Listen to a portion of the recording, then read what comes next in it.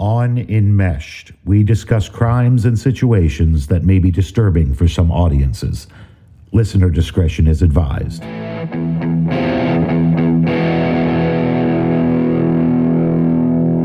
Welcome to Enmeshed, the show that reveals some of the most poisonous people come disguised as family.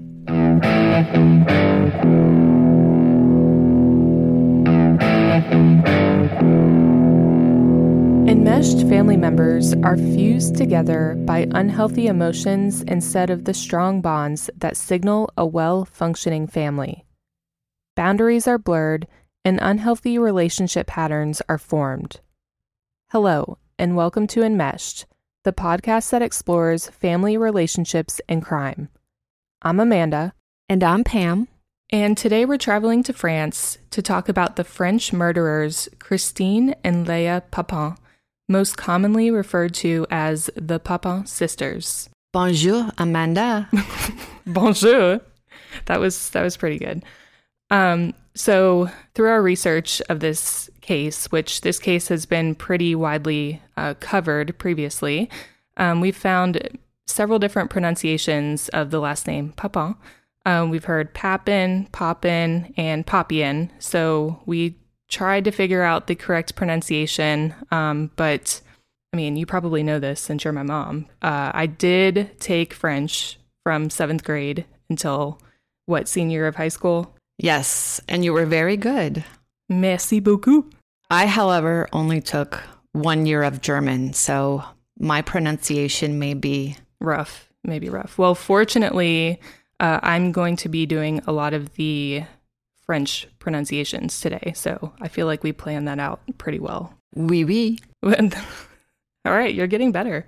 I might just let you pronounce all the French words. I'll stop, and then you can pronounce all the French names and cities and all of that, and we should be good. Okay, sounds like a plan. Yeah, so anyways, based on French background, and of course, out of respect for the French language, I will be pronouncing the names as closely to the French translation as possible. It's been a little while since I've pronounced French words, so I will try my best.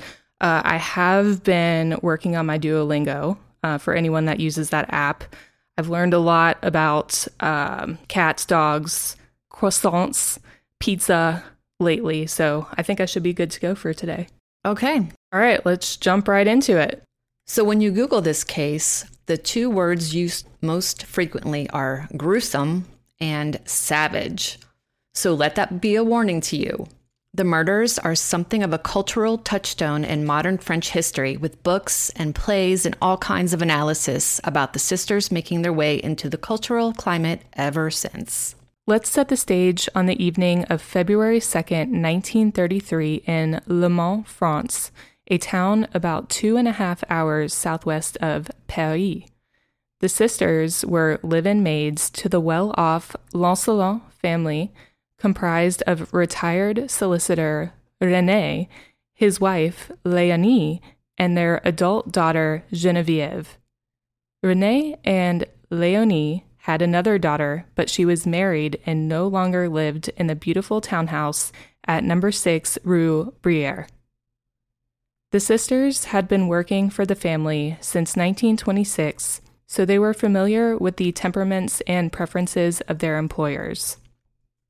Before working for the Lancelot, both of the women had experience as maids in various homes throughout Le Mans, so they were no strangers to hard work either.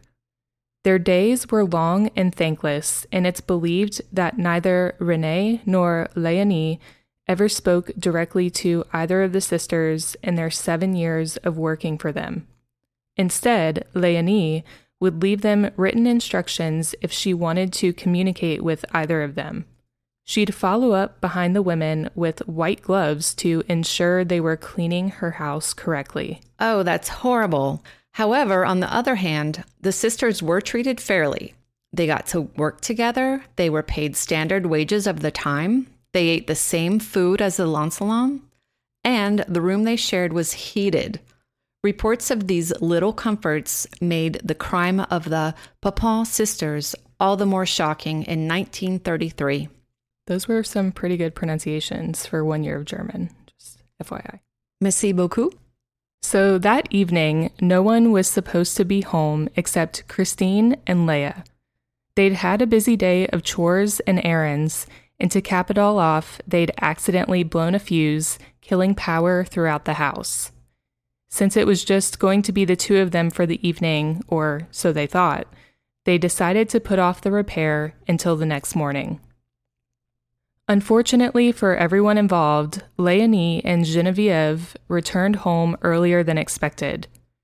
Christine tried to explain why the house was completely dark, and rather than shrug it off, Léonie flew into a violent rage, attacking Christine on the first floor landing.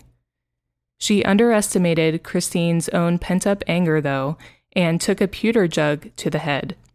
Hearing the commotion, Leah ran down from the attic. Under Christine's direction, the sisters began beating Léonie and Geneviève, scratching and gouging at their eyes. Over the course of 2 hours, Christine and Leah Papin savagely beat Léonie and Geneviève. At one point, Christine ran to the kitchen to grab a knife and a hammer. The sisters stabbed them dozens of times, slicing at their faces, thighs, and genitals, and they smashed their heads in with the hammer. Their rage even sent one of Genevieve's eyes onto the nearby staircase.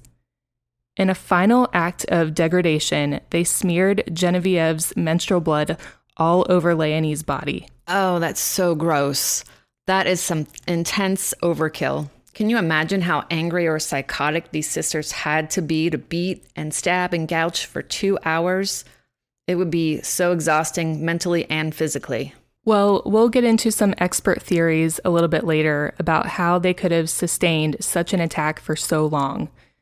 After they were, satisfied or tired out, that's when they decided to clean themselves up, lock the house up tight, and then locked themselves in their room with the lit candle. Oh, and also the bloody hammer by their side. I think now would be a great time for a break. When we come back, we'll talk about their upbringing, theories around the case, and their arrest and punishment.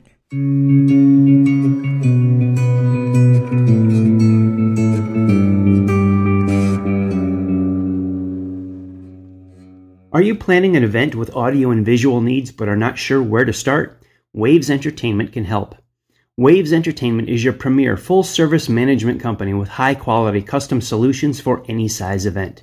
Whether you are planning a large festival or concert, a corporate meeting or wedding, Waves Entertainment will power your event to excellence. Our team of industry professionals work closely with your vision to ensure your audience hears every word, sees every detail, and remembers the experience. Our goal is to ensure your event is customized to fit your needs and provide professional-grade equipment to amplify your message. From live stage production and talent booking to vendor coordination, event staffing, and more, Waves Entertainment is your one-stop shop for the perfect event. Visit our website, wavesentertainment.com, or give us a call at 704-662-2435. That's 704-662-2435. Waves Entertainment, powering your event to excellence.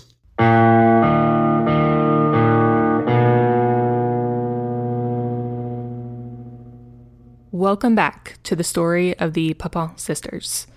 With almost all of the most shocking details out of the way, let's back up to their childhoods. Christine and Leah were born to Clémence and Gustave Papin in Le Mans. They had an older sister, Amelia, who was born just 5 months after Clémence and Gustave's 1901 wedding. Well, you know the old saying, the first baby can come at any time, but the rest take 9 months. Very clever. Can you say that in French now? Oui, oui. No. All right. So Christine followed in 1905 and Leah was born in 1911. By all accounts, Clémence was a cold, distant, and calculating mother, and Gustave was a frequently drunk and jealous man. It's believed that they sent Amelia to an orphanage not long after Leah was born. The reason? Gustave had raped Amelia, and Clémence believed her daughter, at just 9 or 10 years of age, had seduced her own father. Years later, both Christine and Leah would join Amelia at the orphanage after bouncing around between various relatives' homes. You almost have to assume that if Gustave molested and raped Amelia, he likely did the same to Christine and Leah, if given the chance. So disgusting and yet seemingly rampant. I just don't get this. I think the only thing that would have saved them from it is if they spent way more time with these other aunts and uncles than in their own home. As a teenager, Amelia decided to become a nun, which essentially cut her off from the family. Christine wanted to follow in her footsteps, but Clémence had other ideas. She had sent them to an orphanage until they were old enough to work, and at that point, she pulled Christine and Leah out of the orphanage and forced them to find jobs as maids. She was never content with how much money the girls sent home, and she made them quit perfectly fine jobs to find better-paying ones. I'm under the impression that their 7 years with the Lancelot was their longest single stint of employment with the same family. So let's come back to the night of the attack. René was supposed to meet up with his wife and daughter at a friend's dinner party. When he discovered they weren't there, he went home and found all the lights were out and the front door was bolted from the inside. A single lit candle in the attic could be seen from the street. René and his son-in-law were concerned that robbers had overpowered all the women and then tied them up so they could ransack the house in peace, so they went to the police, who broke into the townhouse. Keeping René and his son-in-law outside, the police carefully combed through the house in search of robbers. Instead, they found the violent scene laid out on the first floor landing, including Genevieve's eyeball on the steps. The officers assumed they'd find the Papin sisters in a similar state and continued to search through the house room by room, finally making their way to the locked attic door. Once a locksmith pried the door open, the officers were shocked to find the sisters sharing a bed, the bloody hammer with bits of brain matter and hair on it resting on a nearby chair. So some reports say that the sisters were naked, while others say that they were in their bathrobes. There's allegations of incest between the sisters, as well as, of course, fierce enmeshment. Now, in my research, I did read that they had gone to a fortune teller years before, and the fortune teller told them that they had been husband and wife in a previous life.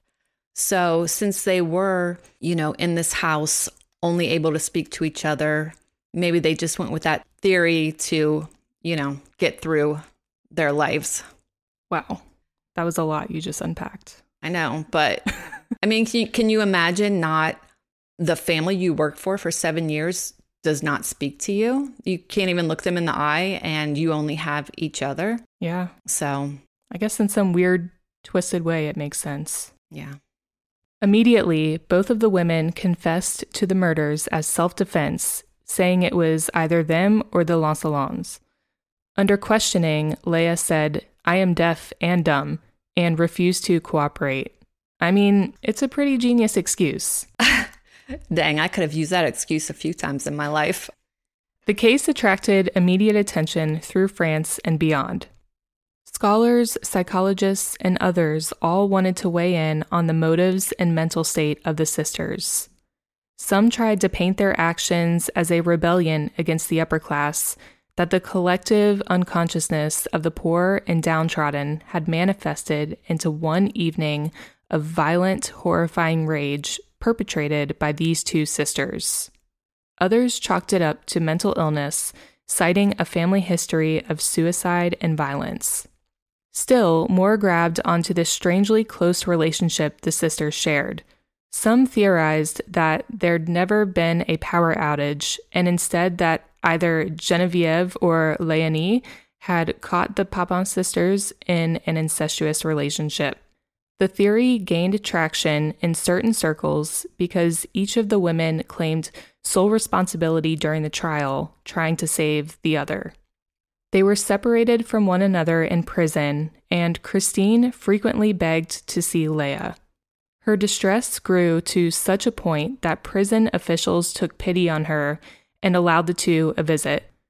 It's said that Christine immediately rushed to Leah and tried to take her clothes off, further cementing the incest theory. Oh, goodness. You know it's enmeshment when they cover for each other, as we've seen in many other sibling cases. Before the trial was finished, Christine suffered from a, quote, fit and tried to gouge out her own eyes. She used this as an example of her mental state the day of the murders and tried to claim not guilty by reason of insanity. It didn't work. They were both declared sane and found guilty for the murders of Léonie and Geneviève Lassalon in September of 1933. Though their lawyers had ultimately lost the case, they had successfully argued that the pair suffered from shared paranoid disorder, better known as folie à deux.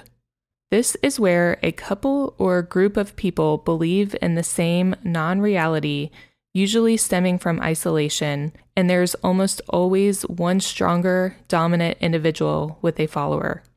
In this case, it was believed that Christine was the instigator and mastermind, with Leah following her directions. So Christine was sentenced to die by guillotine, while Leah was given a sentence of 10 years in prison. Christine's sentence was later commuted to a life in prison, where she subsequently starved herself to death by 1937. Leah was released after 8 years for good behavior and went to live with her horrible mother in nearby Nantes, taking on a fake identity and working as, you guessed it, a hotel maid. And here's where it gets a little interesting one more time. It's possible Leah died in 1982 after living a quiet and unassuming life in Nantes. But in 2000, a French filmmaker set out to make a documentary about the sisters called En quête des sœurs Papin, or in English, In Search of the Papin Sisters. He claims to have found Leah Papin in a French hospice center. This woman had suffered a stroke and was unable to speak and died in 2001. The filmmaker never provided adequate proof that this woman was indeed the murderer, Leah Papin.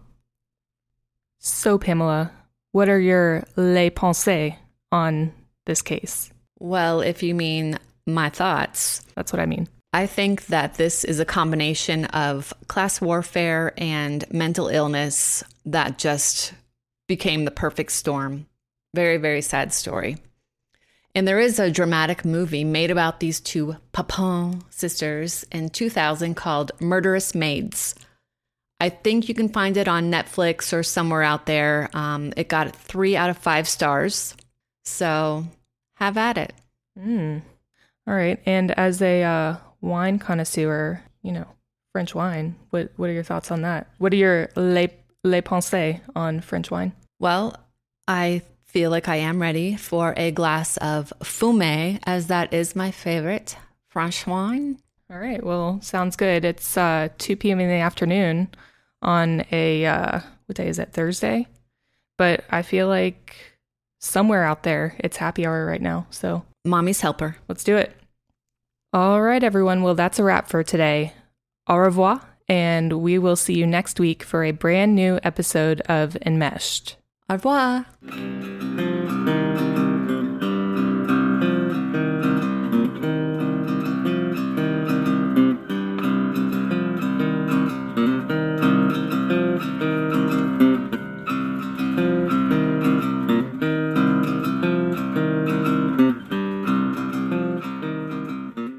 It's estimated that 1 in 5 Americans suffer from mental illness. If you or someone you know needs help with mental illness, you can call the National Alliance of Mental Illness, which is NAMI. The helpline number is 1-800-950-6264. In a crisis, text capital NAMI to 741-741 for 24/7 confidential free crisis counseling. Thank you for listening. All of our sources are in today's show notes, as well as those important resources. You can find us at enmeshed_true crime podcast on Instagram or enmeshed true crime podcast on Facebook, and let us know what you think. You can also get a behind-the-scenes look at the show and chat with us about any of the cases you've heard here or share case suggestions. Please don't forget to rate, review, and subscribe to keep up with Enmeshed, and join us every Monday for fresh takes on stale relationships.